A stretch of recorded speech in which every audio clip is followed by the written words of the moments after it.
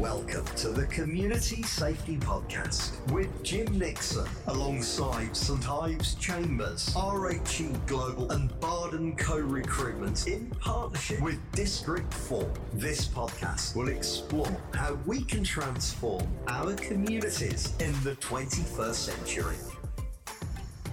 Today, the Community Safety Podcast looks at victims of antisocial behaviour and the harm that it causes communities. My guest works for the national charity ASB Help, working with victims affected by antisocial behaviour.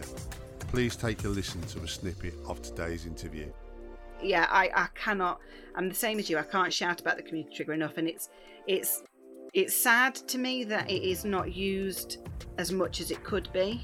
And it's sad to me that it's not perceived as such a positive. I mean, I don't know if you saw the panorama that came out in January, but where it was referenced that 1 in 5 authorities across England and Wales have never held a community trigger meeting. Sort of, the Act came out in 2014. It's now time. This is the Community Safety Podcast. Community Safety Podcast with Jim Nixon. Welcome to the Community Safety Podcast. My name's Jim Nixon and I've been working in community safety for over 25 years. This podcast will explore how we can transform communities in the 21st century. I'm delighted to introduce today's guest as Charlie Hamilton-Kay, who's the Specialist Victim Project Manager at the ASB charity ASB Help. Charlie joined the team in July 2021. She previously worked as an ASB practitioner within Derbyshire Victim Services, providing practical and emotional support to victims of ASB, and led in the development of several projects to raise the profile of ASB within communities and the impact that it has on its victims. Charlie studied psychology at the University of Northumbria and takes a keen interest in the motivations and compulsions behind antisocial behaviour. She hopes that in understanding more about the reasons behind ASB, we can effectively tackle it. Charlie, welcome to the Community Safety Podcast, and thank you so much for agreeing to be a guest today. It's a real privilege to have you on board, so thank you. No, thanks for having me. Brilliant. I always like to start off my interviews by getting the audience to know about Charlie and about your growing up years. I always think it's good that we get an idea of what about you and what makes you tick. So the floor is over to you. Tell me about your growing up years. Well, I am born and raised in Bakewell in Derbyshire, home of the Bakewell pudding, I hasten to add, not the Bakewell tart, before you jump in with that. So I am a country girl at heart. Was really lucky to grow up where I did. It's a really beautiful part of the country. And yeah, I lived there up until I went off to university and went to university in Northumbria. But came back, gravitated back towards Bakewell, which is where I met my husband, and we've stayed in the area pretty much ever since. What a great part of the world to grow up in. Oh, it's amazing. It is really beautiful. We're really lucky, to be honest. There's so much on our doorstep, like Chatsworth and Kerber and, all the places we can go walking with the dogs and stuff. It's gorgeous. Can't argue at all. I shouldn't really say this, but I actually went there once, had a few beers, and we'd hired some bikes. And there's a massive hill there, isn't there? Yeah. And I made the fatal mistake of going down this hill a little bit sort of, I shouldn't really say this, the next police officer, should I really? But I nearly crashed at the bottom of the hill. I think you probably know the hill I'm talking about. I know which one you're thinking. I think you're probably talking about I think it's Butts Road, actually, you might be thinking of. Yeah. It's that we used to have to walk that every single day to get to school. And really? It was awful. So in the heat of summer, you did not want to be tramping up that hill. It was horrific. Like, with an inch of my life, I nearly lost it, I tell you. That's something I would have loved to have seen.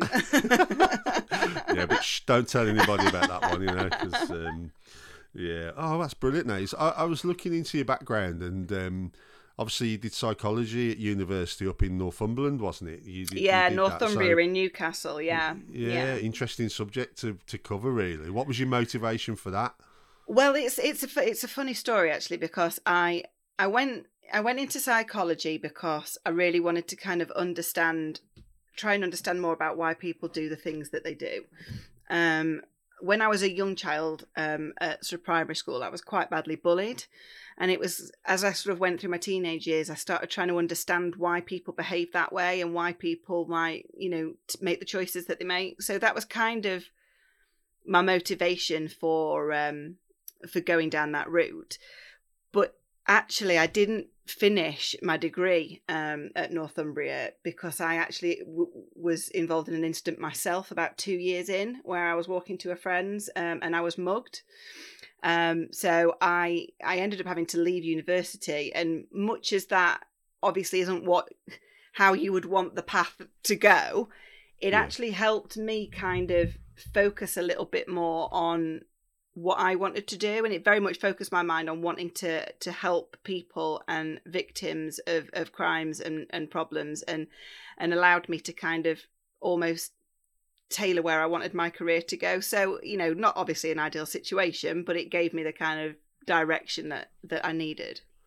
Yeah, that's really interesting, that is, because I've got a daughter, she's 26, and she went into working life, didn't do a degree, but she's now gone back to Wolverhampton University, and she's doing exactly the same as you, and same path.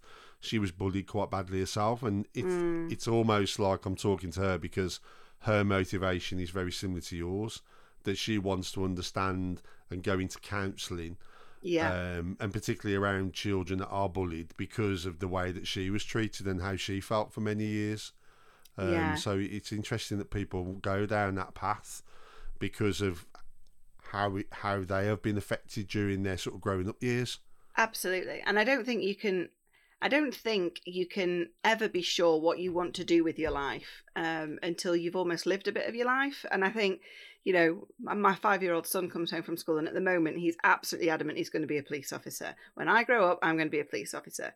Last year it was a fireman. Next year, it'll be a superhero or something. But at the minute it's a police officer. And I just think, you have to experience a bit of life. And even at 18, when you're making those choices to go to uni, it's so hard because, you're putting all that time and effort into studying and effectively kind of sealing your own career path when actually you might not necessarily know what you want. So I think sometimes it's great if you can go back at a later date and with a little bit more information behind you to decide what you want to do. Yeah, I did the same. I was in a dead end job for many years, and went back to college, not university. I wasn't that bright, but went back to college, and that's when they kind of sowed the seed to join the police service. And I didn't join the police service until I was 26.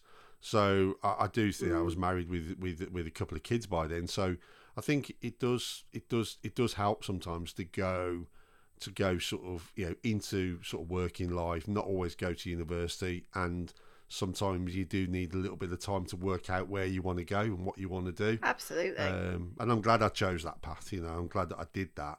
Again, I noticed from your sort of career, looking at your career, you obviously finished university, and from what I could see, you went into a sort of dentistry as a dental nurse for 7 years. So I was like thinking, hold on a minute, she's gone to university to do psychology and now she's a dental nurse. So how did that come about? So I am one of those people that I did sort of bit and bob around a little bit in jobs to kind of find my niche. And my husband and I owned our own pub. My husband's a chef, so we owned our own pub. And when we came out of that, he went off and started doing exciting things, and I just needed something to kind of like while away the days, etc. So I got a job as a receptionist in a dental practice, and kind of just sort of got really interested. I'm one of those people who, like, if I see something and I'm interested, I need to learn about it, I need to do it, and I need to understand it inside and out. So the next logical step in my mind was, well, I need to understand what I'm talking about when I'm talking to these patients, and what they're coming in for and what's going to happen. So at the ripe old age of just over 30, I trained to be a dental nurse and went through the full diploma, did all the tests, etc., and qualified. And it was great. I did that for about 7 years and really enjoyed it. But through that, obviously, again, kind of kept coming back to this interaction with people and the support for people. And I was always the one that got drafted in when there was nervous patients or uncooperative children, etc., because I just seemed to have a bit of a knack for dealing with people. Yeah, got it. This is it, and it was just like, and I suppose another string to the bow. I thought, it's a career that's always going to be available, and it was just really interesting for me. And it was from there that I made the jump into victim support, just through wanting another challenge. Pardon the pun, but when you drill down into it, though, you can imagine I can imagine the amount of different people you would have experienced over that 7-year period. There's probably nobody. It's like me with policing. There's probably nobody you haven't seen. Absolutely, all those different people, and like I say, with an interest in psychology, you must have seen some really interesting things. Oh, absolutely, and some of the coping mechanisms, or just seeing the difference in people. Some people who came in and they were so terrified, and other people who just not bothered in the slightest. Jump in the chair, do what you need to do. I saw people who attempted to take their own teeth out because they didn't want to come and see a dentist, and yeah, it's just such a landscape for really learning about people watching, almost. You know what I mean? It was hugely interesting. Yeah. And where I was actually as well was in a quite a wide demographic, the area, so that there were people who were sort of living very close to poverty, right up to some really wealthy households. So it was a huge demographic as well, which was really interesting.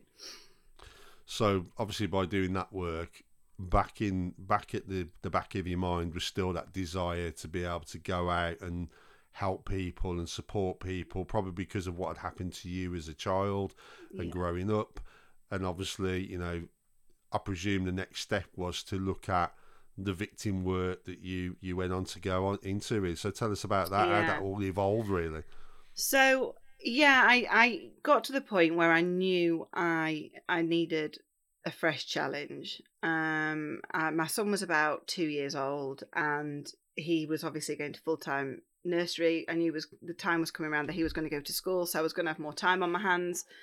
And I thought, right, okay, now's my opportunity to really maybe focus in on what I want to do. So it was a bit of a stick a pin in a map, actually, sort of thing. I loaded up, just jobs on the internet, any job. I put no parameters in whatsoever, but I think apart from, with people or something vague like that. So I couldn't stand being in a room by myself. So it was, that sort of thing. And it just so happened that I noticed the job for victim support worker within Derbyshire Victim Services. And I read up a little bit about it, read up about the company, the charity that it was based with, and I was kind of hooked a little bit at the work they were doing immediately. And so I applied, threw my hat in the ring. Didn't really like to hope, but got the call for the interview. And it was one of those, you go for an interview and it was like everything clicked. As soon as there was 3 ladies there who worked for the service, and just immediately chatting to them, it was like, right, this is where I'm supposed to be. This is what I'm supposed to be doing. We were on the same mindset. We've got the same ideals and what we wanted for people, how we would approach people, what the questions we would ask. And so I immediately knew this is the job that this is where I need to be. And luckily I got the job, because that would have been awkward had I felt that good about it and it didn't come off. Absolutely, yeah. So I got the job, which was great. And did about 4 years there, and I specialised in antisocial behaviour, which for me was amazing because no one wanted antisocial behaviour. Everyone was like, I don't want to touch it with a barge pole. No, I can't cope with it. Neighbour disputes and tit for tat, and everyone, and everyone's just whinging about each other. And it was so, no, I don't want to get into it. And I loved it. I was like, no, get me in there. Let me, learn all about it, read all about it, work with partners. And one of the first things I did was kind of like blanket email every authority in Derbyshire and say, hi, I'm here. This is the job I do. Need to meet you. Want to work together. And it just went from there, really. And it was great. We really just kind of threw ourselves into it and tried to push ASB further up the ladder in Derbyshire. And there you go. And that's how I met Rebecca Brown, actually, through that role, who obviously was the CEO. the CEO of ASB Help. Well, ex-CEO now, actually, bless her. She's moved on, yeah. That's right, she's moved on now, isn't she? Yeah, yeah. So you're right about ASB. I experienced this in the police as well, in that you talk about ASB with some officers and it really is kind of red rag to a bull, you know. It's like, oh, no, I'm not dealing with that. And actually, it showed me that actually that type of work, sometimes, you know, I've done response work, you know, fast response and, you know, job to job, but actually the real sort of nitty gritty hardcore policing where, you know, the problems don't go away very easily are so much harder. And actually there was a lot of officers that I saw come into neighbourhood policing and actually didn't last very long because it was too much for them, because they couldn't deal with that long term I own this problem. They were used to just going stick a plaster and actually never really resolving anything. And you've got to start to look at resolving problems in ASB. And I think you're a very different person to a person that just doesn't really want to own the problem, if you get my meaning. So, absolutely. So how long were you there for? I was with Derbyshire Victim Services about 4 years, and then saw the job advertised with ASB Help. Had a chat with Rebecca, and just kind of stepped into that. And it was that kind of feeling of knowing the company that I was looking at, and ASB Help as a charity, learning about what they do and knowing that's where I need to be. That's the kind of work I need to do and want to do. So again, it couldn't have been like a more perfect opportunity at the more perfect time. And so that was last summer I started. And with the team's just like doubled in size since then. It was Beck was like a one man. She was like a one man band for a while, and now there's 5 of us. It's mad.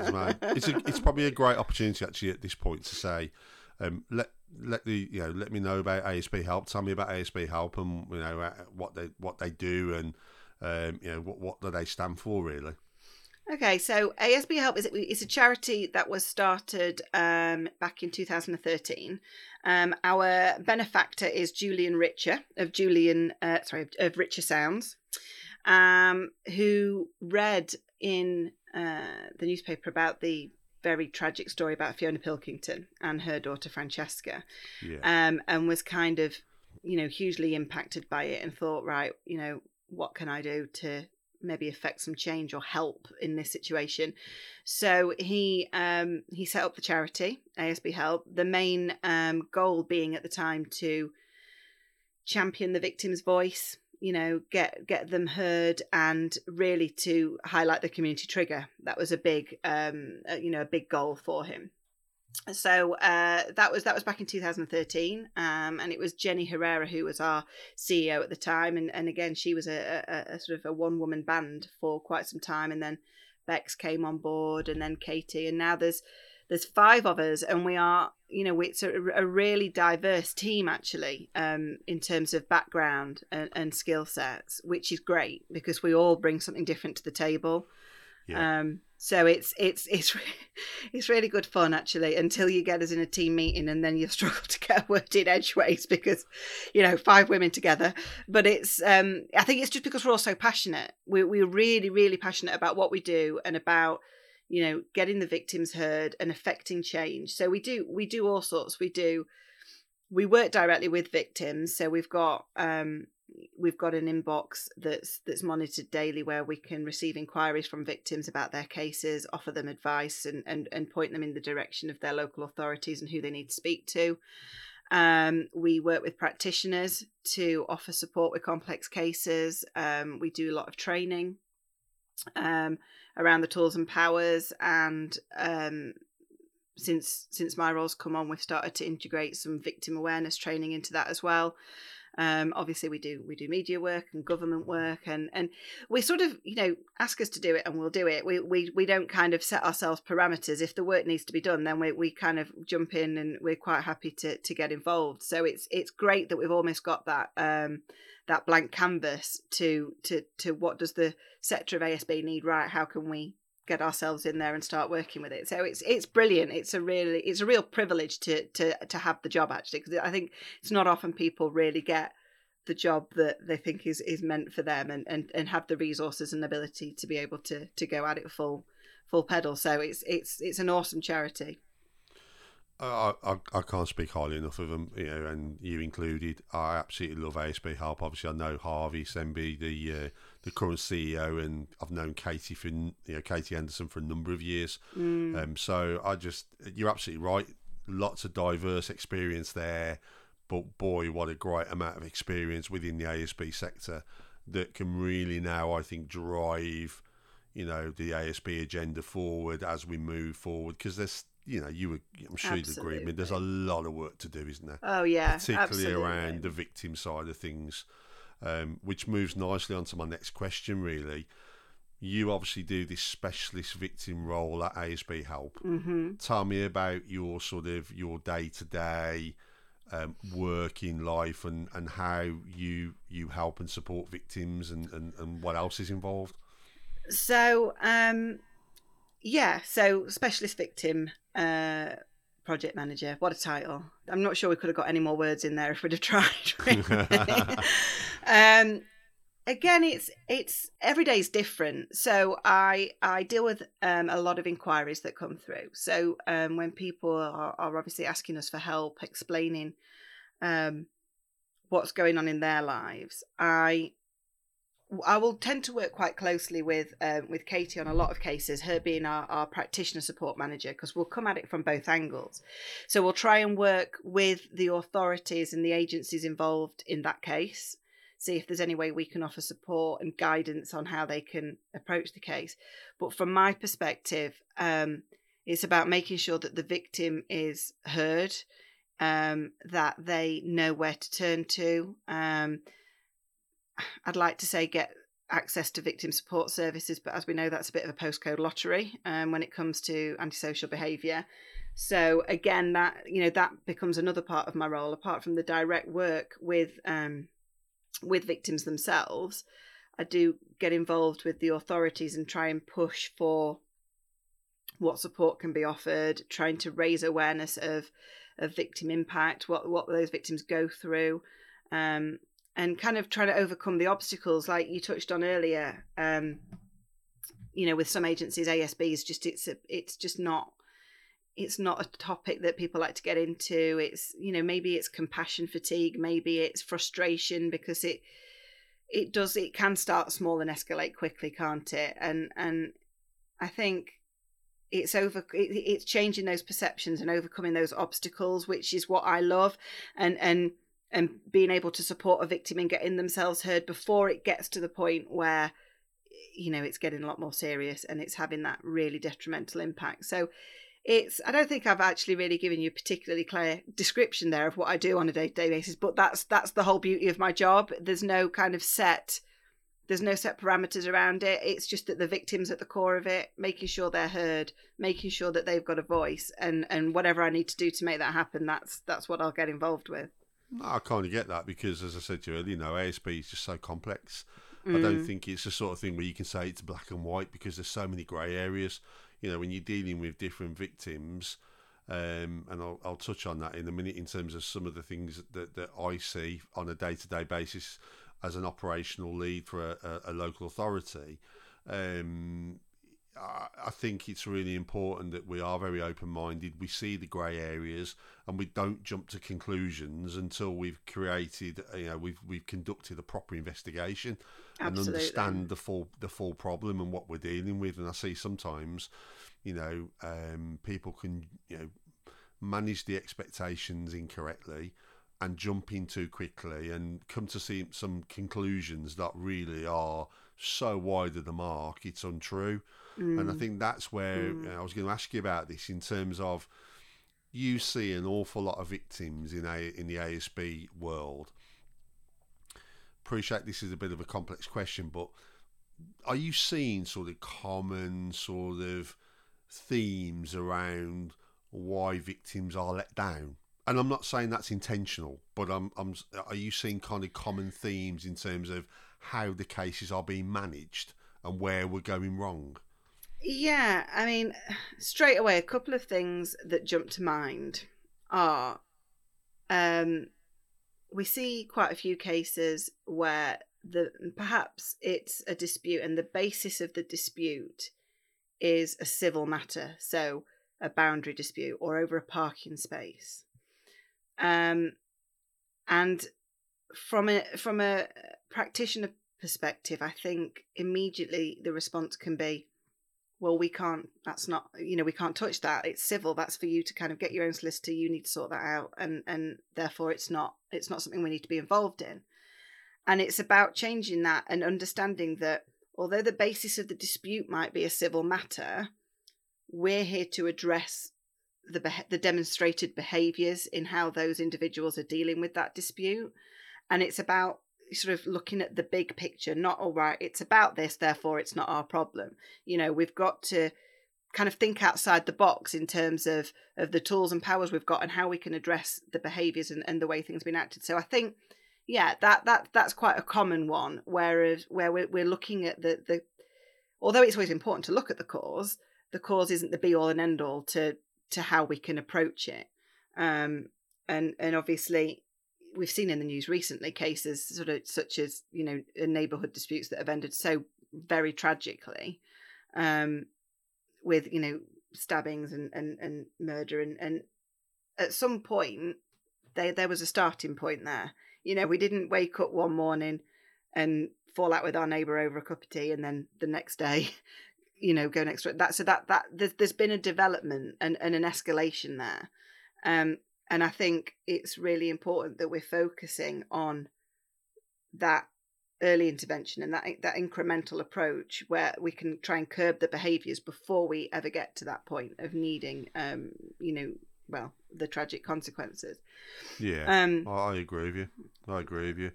My stance is that I see a lot of cases, and I totally agree with what you said around there's something that's gone on in a lot of cases, particularly with neighbour disputes. What I see is a common theme that they were originally friends and they got on okay, and something very simple has occurred, but actually the one party doesn't like what the other party's done or parties have done, and it kind of escalates quite quickly, or it might be a slow burner.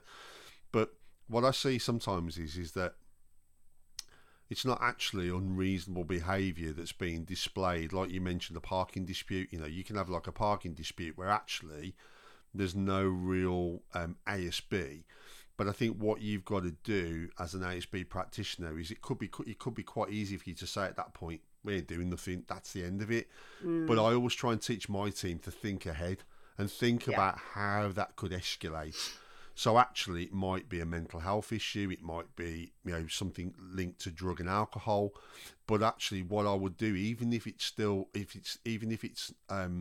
not unreasonable behaviour, I'd still want to do mediation early doors and look at those underlying reasons why this dispute is developing, and trying to get my team to think about, you don't want to be the person that's filed this case and 6 months down the line somebody's got a knife in their back because we haven't addressed the underlying causes.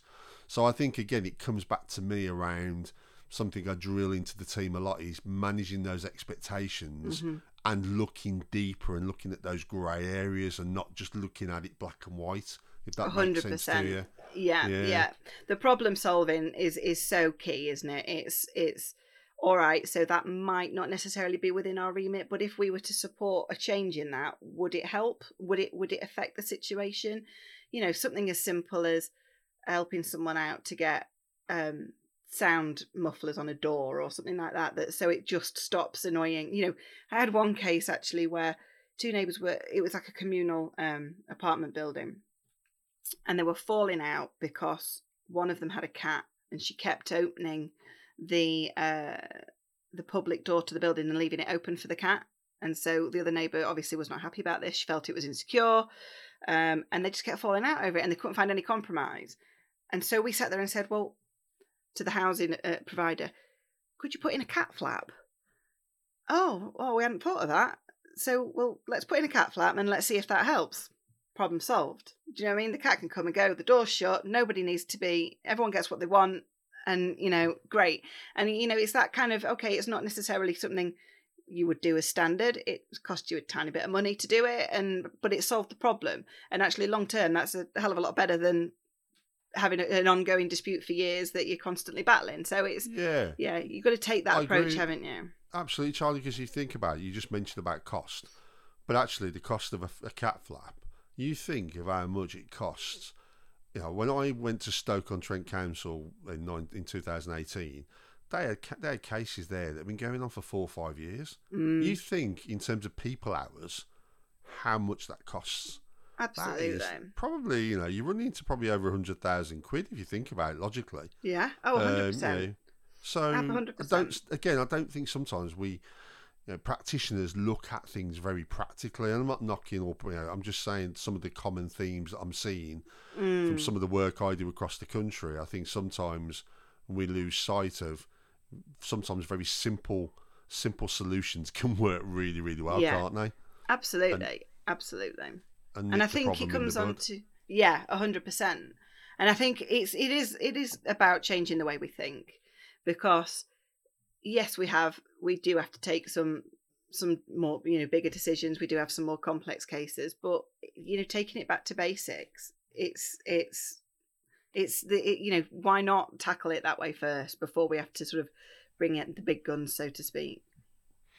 I actually think that more serious cases in ASB are a lot easier to solve when you've got a clear cut, you've got an offender or offenders, you've got the offences laid out, it's serious, you go to court and get a without notice injunction, which is, for those listening that don't probably are aware, it's getting an injunction without the perpetrators, offenders knowing, and you will be able to give those victims a level of protection quite quickly, and then you'll give the perpetrators an option to defend themselves in court.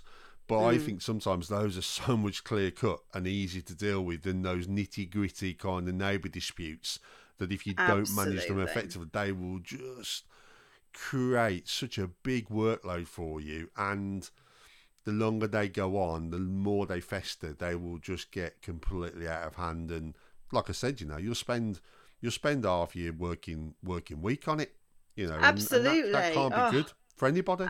No, absolutely. And and that is, again, that's when you start getting the less satisfactory responses, because as any human being would do, that's when you get the compassion fatigue and the need for, the sort of eye roll when the next email comes in and it's like, oh, here we go again. It's in order to deal with them better, we need to deal with them effectively, because then no one's going to be as frustrated, but the victims and also, us as practitioners. So I think, it's really key to get in there early and try and use a simple approach before we have to let it rumble on. Yeah, and as I say, for any practitioners listening to this, or the wider public really, I just think that you've got to get into the underlying reasons, and you've got to get to, the nitty gritty, because, I've dealt with a few cases where actually we've addressed the mental health and that solved it. Somebody not taking their medication or somebody not getting the right support. And we certainly saw that more over the COVID period, where people were all of a sudden thrust together, where they'd normally be used to those support systems, or they were going out to work and they weren't really engaging indirectly with their neighbours for any more than a couple of hours a night. All of a sudden, we're all thrust together for 24/7. Absolutely. And we all saw the outcome of that in terms of a massive increase in antisocial behaviour, or at least tolerance levels being tested to the limit, didn't we? Oh, absolutely, yeah. I mean, gosh, what an increase we saw in inquiries, complaints, and cases in general. I think, like you say, we were all put together and almost like put under a microscope, weren't we? Because there was nowhere to go, there was nowhere, to escape from it all. And whereas you can be considerate of a neighbour for a couple of hours a night when you come home from work, you want to live your life in your own home, so your immediate thought isn't actually going to be for 24 hours a day, I need to make sure I don't make any noise, or I don't do this and I don't do that because that person might be working from home. We had to change our perspectives very quickly, and I think it was really difficult for a lot of people. Difficult period. tested me and my team, and I spoke to a number of practitioners during that period, and we were tested to the limit during that period. You know, I think I was working 13-hour days, 14-hour days consistently for a number of months, and you know, I'll be honest with you, I was at the point of burnout towards the end because it was just so draining. Yeah. But I'm glad we got through that period, and I think we all, as practitioners, we all learnt a lot. Yes, definitely. In terms of what is ASB and what isn't ASB, and looking at those underlying reasons sometimes why people do behave the way that they do. I wanted to talk to you about the community trigger. I know you've already touched on it earlier when you did your introduction, but I'm a massive advocate of the community trigger. I think it's a great tool to use, and I'll be totally honest with you, Charlie. I've used it sometimes as well, where some of those neighbour disputes where it isn't unreasonable behaviour, and you've done everything, you've tried everything. You get the I'm not doing mediation. I don't, what you're going to do about it, sort it out, but they don't want to engage. I've actually used the trigger to really good effect when you've got that kind of vexatious type customer that won't sort of take no for an answer, but you've done absolutely everything. I think that's got value, but also equally, when you've got a victim or victims that have been, significantly let down by the sort of the investigating agencies, authorities, it's a great tool to be able to get your case sort of independently assessed by a panel to see, where things have gone wrong, and, to try and put it right before things get really bad. Just going to take a break from the podcast to showcase an excellent product from our main sponsor, RHE Global. It's called REAMS Community Safety. It covers all your ASB case management needs, plus up-to-date community safety processes and supporting documents. Store all your community safety content in one place. Local edits can also be made so that you can customise it for your own organisation. Avoid expensive court costs by ensuring that you have the most up-to-date case law, and keynote webinars to support with all the documents. Some of the topics to be covered will be the injunction, closure powers, community trigger, community protection notice, amongst a host of others. To obtain more information, you can contact the team via the website www.reams.org or email sales@rheglobal.com. I hope you're enjoying the Community Safety Podcast.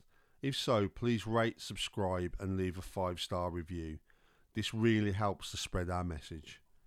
What are your experiences of the community trigger, and what are your views on it? Well, it's certainly from a victim's perspective, it is just absolutely the best tool. It's the best option out there. If you feel that your case is it's ongoing and it's not potentially being addressed, resolved, the criteria is not hard to meet. Ultimately, if you are the victim of ongoing and persistent antisocial behaviour, reporting 3 incidents over a period of 6 months, you're generally going to find that you're reporting 3 incidents over a week, aren't you? So it's very it's really easy to meet that threshold, and I think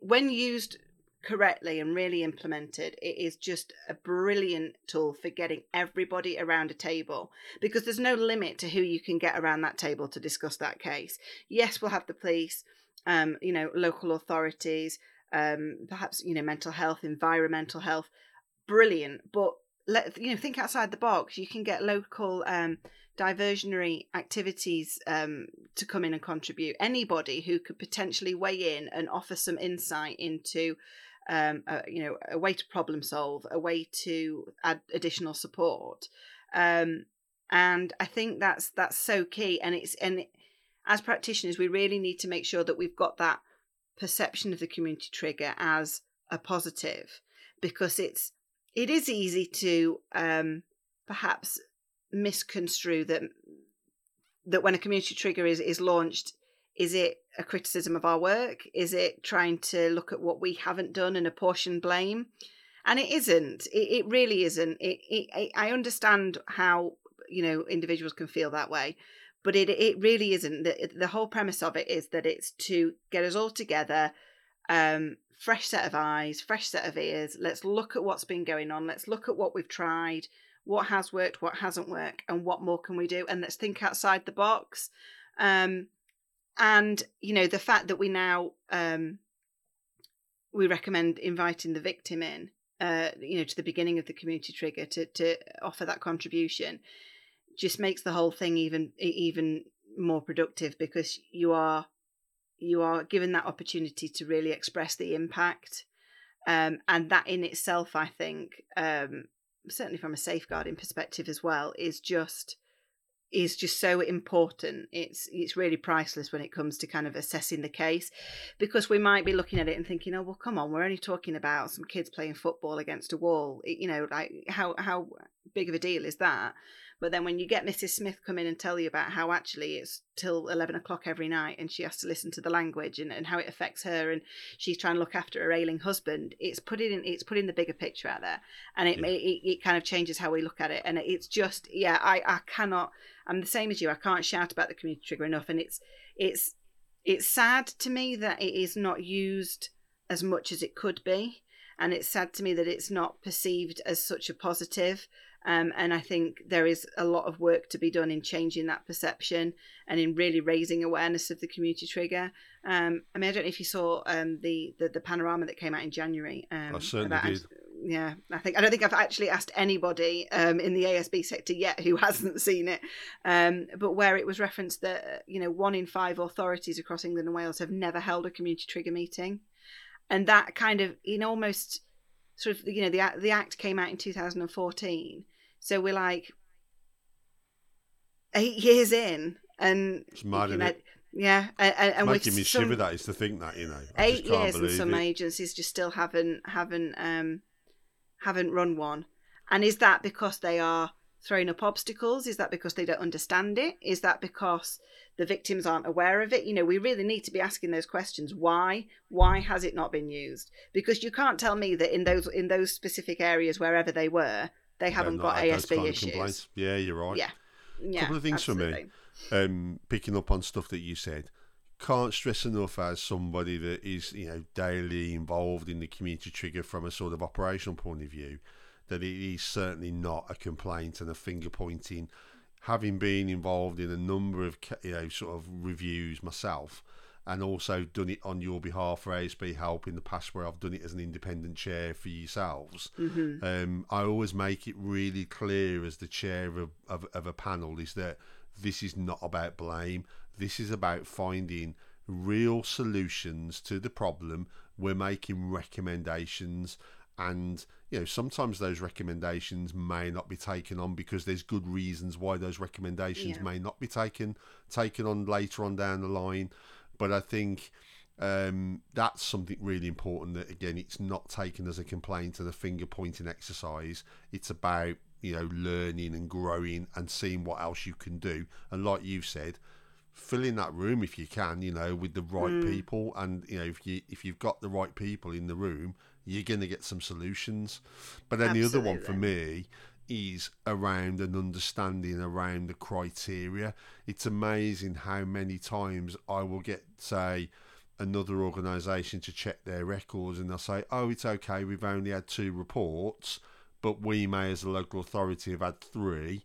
They think because they've only had 2 reports that's fine and it doesn't meet the criteria. And the other one that I see quite a lot as well is, the case is still open. So it doesn't meet the criteria, and I'm like, it doesn't matter whether the case is closed or open. No, please.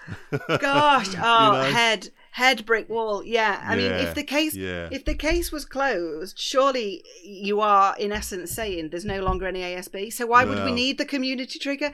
Not, I know not in all cases, but it doesn't matter. It doesn't matter if someone meets the criteria. That's it. That's end of, black and white. So I couldn't agree with you more on that. I'm trying to do as much work as I can in sort of support of ASB Help, with practitioners that I'm dealing with and some of the training that I do.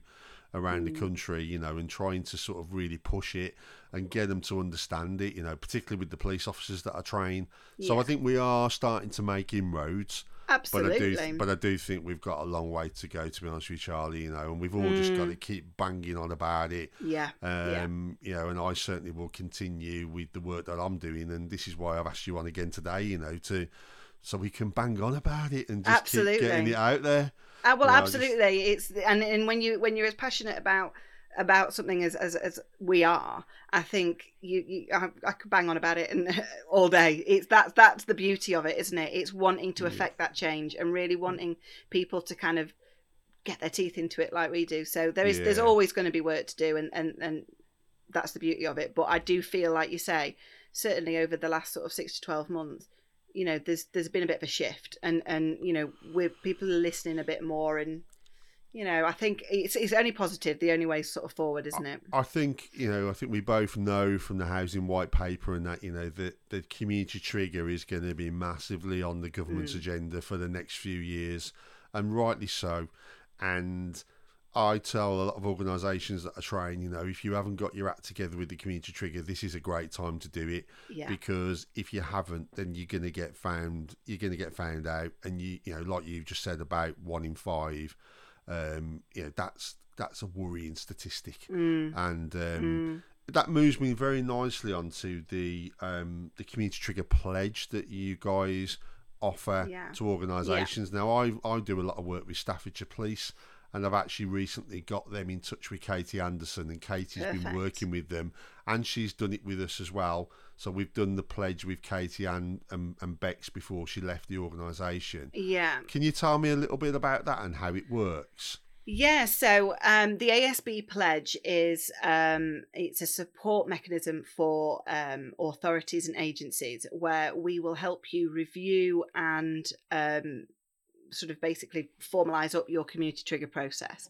So we will go over your policies and procedures with you. We'll make sure that everything's up to date with the current legislation. You know, if there's any caveats in there that need consideration, we can, you know, we will offer that support, and we will help make sure that you're really at the forefront of best practice in terms of the community trigger. And in doing that, we will also provide you with the support to run your first community triggers. We can act as an independent chair for you, but it's mainly about supporting agencies to learn about the trigger, understand the process and how it's going to support the victims, so that you can really embed it within your method of working.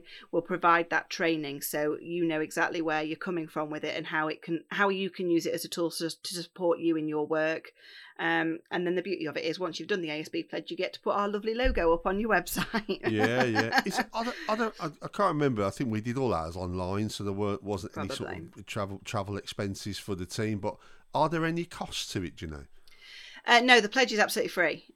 We do that as you know, one of the main roles that we do as part of the charity. Brilliant. So get in touch with us, and we will do the pledge with you as a completely free service.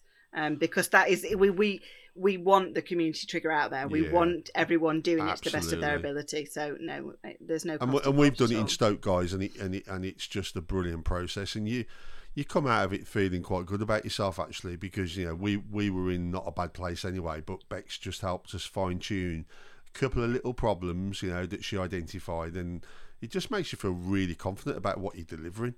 Which is got to be a good thing. You know, we need uniformity. I know there'll be slight differences, but in the whole, we need a bit more uniformity across England and Wales. Oh, don't absolutely, we, really? Absolutely. Yeah, there's such a disparity in approach between all the different areas. So it could not be more, you know, it could not be more productive to really kind of get involved and learn more about it, because it's only going to help you. And ultimately, in that respect, the winner is always going to be the victim. So that's what we want, isn't it? Yeah. So that's brilliant. I think it's really good we've covered that. I just wanted to ask you as well, obviously, again, I see this across the country, that there is a lot of differences in the understanding and the knowledge around ASB tools and powers. Again, we talk about the new Act from 2014, you know, as you've rightly said, like 8 years ago. Are there any other sort of services, any kind of information that ASB Help offer to like organisations that are investigating ASB? Are there any other options available for us to tap into? Well, yeah. I mean, how long's a piece of string, really? We will support and offer what you need from us. We're very much trying to work in a bespoke manner, because we don't want to set parameters around how we can help. We mentioned earlier that the skill set and the difference in experience in all of our team members. So chances are, whatever the issue is, one of us has kind of can weigh in and help with that. We do offer advice and help to practitioners around case management and case support. We direct victims towards support services in their own areas, and we try and kind of lobby to improve on those support services where they're not available. But we don't kind of close ourselves off to any inquiries. That's the beauty of ASB Help. So even if you think, oh, I don't know if they do that, or if they'll be able to help me with that, get in touch with us anyway, because chances are, even if we can't help, we know someone who can. You know someone who does. I say that all the time. Yeah. Yeah, that's it. And that's the beauty of it. I'll tell you another cracking one as well, Charlie, just something that I've used. You've got an amazing part of your website that has a load of different information about all the different tools and powers and templates and things like for the injunction, without notice injunction and all that on your website. So again, there's a little section on there that actually you can click on and you can get an absolute wealth of information. Yeah. So for any practitioners that are listening, that is well worth a look, because I say I've used it a few times. There's a lot of templates on there. Yeah, it's brilliant. It is really, really good. And I know it's been sort of put together by yourselves and solicitors, so it's it's very fit for purpose. Fill your boots, guys. Absolutely, please do draw on the resources there. It's well worth a look. Brilliant. Now I've got a big question for you now. Okay. Because I thought I'd just sort of see your views. There's no right or wrong answer to this, but how do you think we can significantly reduce ASB over the next few years? Now I know that's quite a complex question, but what would you say the main points are? It's the $1 million question, isn't it? That I think we need to really work within our communities. So we need to have the conversations. We need to be getting out there, talking to talking to the people who are living it. What's affecting you, what's impacting you, what do you need to improve your situation. And when it comes to things, it's very easy to see a sort of us and them mentality, us as the practitioners and then the public. And actually, if you think about it, we're all both in one way or another. We all live somewhere. We all want that sanctuary and that peace and quiet in our own communities. So what do we expect, and how can we look at what other people expect and tailor the two together? So I think for me, it's hugely about communication, and and everything falls back to that. So that again, we talk about the community trigger. We talk about maybe holding the drop-in clinics where if 2 hours a week or 2 hours a month even, you open up the door of the village hall and say, you know what, come and talk to us, tell us what's going on, tell us what's been bothering you, tell us what you need from us, because people don't always know where to go, they don't know who to turn to, so there could be a lot of things going on that you're not aware of.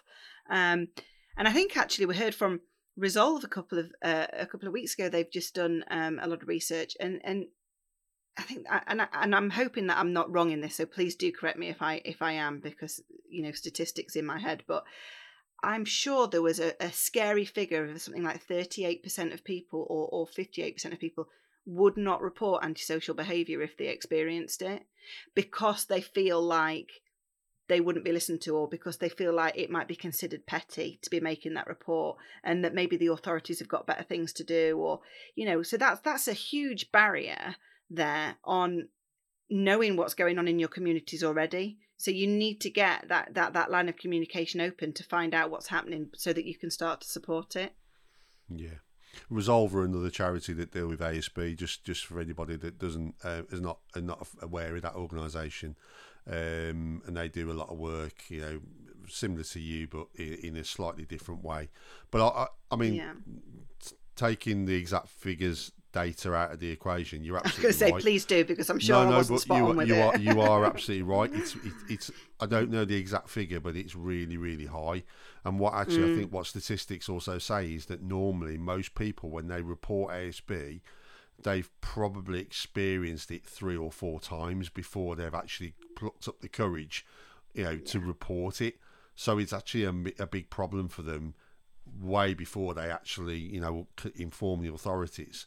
So that's really sort of important. But in answer to your question, my question rather, not your question, but my question, let's get this right. I totally agree with you. I think that is.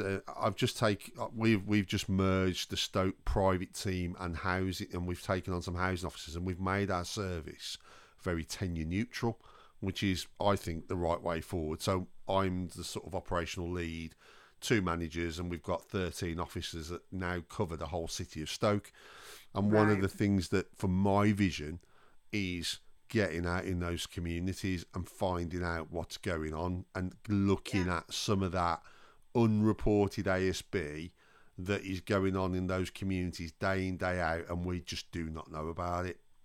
So I think your view there is absolutely spot on. I really do. Yeah. And that's something we're certainly going to be doing over the next 12 months and beyond. So I really resonate with that, which is brilliant. We are coming to the end of the interview, and I always sort of finish off with, is there a question that you wanted me to ask or something you wanted us to cover that we haven't? This is your opportunity. Do you know, the one thing that I always, in our words from earlier, like to bang on about, and just purely because any opportunity to get someone to listen to me say it, I relish, is victim support. It's the access to emotional support for victims of antisocial behaviour. Now, obviously, we know there's no standardised provision coming from central government at the moment, and it's, like we said, a postcode lottery, but it's more of a plea from me for anyone who might be listening, who might be able to have a conversation that leads to a conversation. It is absolutely key that we get those support services available to victims of ASB, because ultimately, to me, and not in any way taking away from the impact of crime on its victims, but I think antisocial behaviour is so often, an ongoing campaign. It's an onslaught, and you often have nowhere to turn from it. And to me, the cumulative impact of that compared to maybe a one-off incident of your car being broken into, or a big criminal damage or something. I'm not in any way undermining the gravity of those crimes. But it's that drip effect, isn't it? Absolutely. It's 24, for some people it's 24 hours a day, and it's every day. They've got nowhere to go to escape from it. And that can do a lot of damage to a person, both mentally and physically. And so it is just so important that within our communities we have some way of offering that emotional support to the people who are going through that, whether it be, with incentives, initiatives within our own communities that we put together, volunteer work, etc. There's a lot of scope there, and yes, there's a lot of change that we need to effect up the chain to Westminster to try and get that happening. But it's just something I always like to just try and make sure it gets in the back of people's minds. Please just have a think about it. No, absolutely. I think you're absolutely right. And I'll tell you what would be a really good opportunity for us to do in the future, Charlie, if there are particular victims that would be willing, is I think it'd be a great idea actually to get a victim or two to come onto this podcast in the near future. Absolutely. And get their stories across and actually get that real understanding, or beginning to get that understanding of the real impact, about that drip effect. So we'll definitely look at that in the future. 100%. I think that would be brilliant for it to be a follow-on from what we've done today. You've obviously described how it all works, but let's get some real victims on this podcast, and we can continue to kind of raise awareness around just how impactful it is on members of the public. And like you Absolutely. say, we can all be affected by it, all of us. It doesn't matter. Yeah, it doesn't discriminate. Yeah, I have officers that work for me that are affected by it. I've had it in the past. None of us are exempt from it. No. So we've all got to work together to raise that awareness and to and to get it out there and just offer as much help and support as we can. So yes. Yeah, brilliant. Thank you for that. Finally, I've done a bit of research on you, and you'll love this one. You'll love this one. So I just wanted to finish this to say that I know that you love berry picking and making homemade jam. Is that true? I do. Is that true? I do. So I just wanted to end the interview to say that I do expect to see a pot winging its way to the community safety team, podcast team, so we can use it on our morning toast. Okay, send me the address and it's on its way. But it won't be till after August bank holiday, because that is the specific weekend when we do it. It's tradition. The K family outing, right. August bank holiday weekend. Well, I need to hold you to that then, and then I'll give you a gentle nudge. I just end on that point. But no, just joking apart, Charlie, thanks ever so much for coming on today. I think we've discussed some really, really important aspects around ASB and victim care and how we can support victims moving forward. I think what you guys are doing is just incredible. Just keep doing what you're doing. I love the passion. I love the energy that comes from your organisation, and just keep doing what you're doing because it's just amazing. How can people reach out to the organisation? Email us. We've got a website, asbhelp.co.uk, and the details are on there for how to get in touch with us, or just email us at admin@asbhelp.co.uk. So please do give us a shout and we'll help in any way that we can. That is brilliant. Thank you so much, and thank you again for coming on today. It's been an absolute pleasure to interview you. Thank you so much for having me. It's been great. Brilliant. Thank you so much for listening to the Community Safety Podcast. We really do appreciate your support. Please spread our message and share this podcast with your friends, family and colleagues. We really want to get our message across, and we will catch you on the next episode. This was a fantastic interview with Charlie Hamilton Kay. So good to have an insight into how antisocial behaviour affects communities and how ASB Help can work with victims and provide the necessary help and support to get them through a very difficult and challenging period. I know the work that the charity conducts every day is saving many lives. Thanks again for listening to the Community Safety Podcast, and don't forget to rate, subscribe and leave a 5-star review. We really appreciate your support, and we will catch you on the next episode. Alongside support from St Ives Chambers, RHE Global and Bard & Co Recruitment in partnership with District 4, you have been listening to the Community Safety Podcast with Jim Nixon.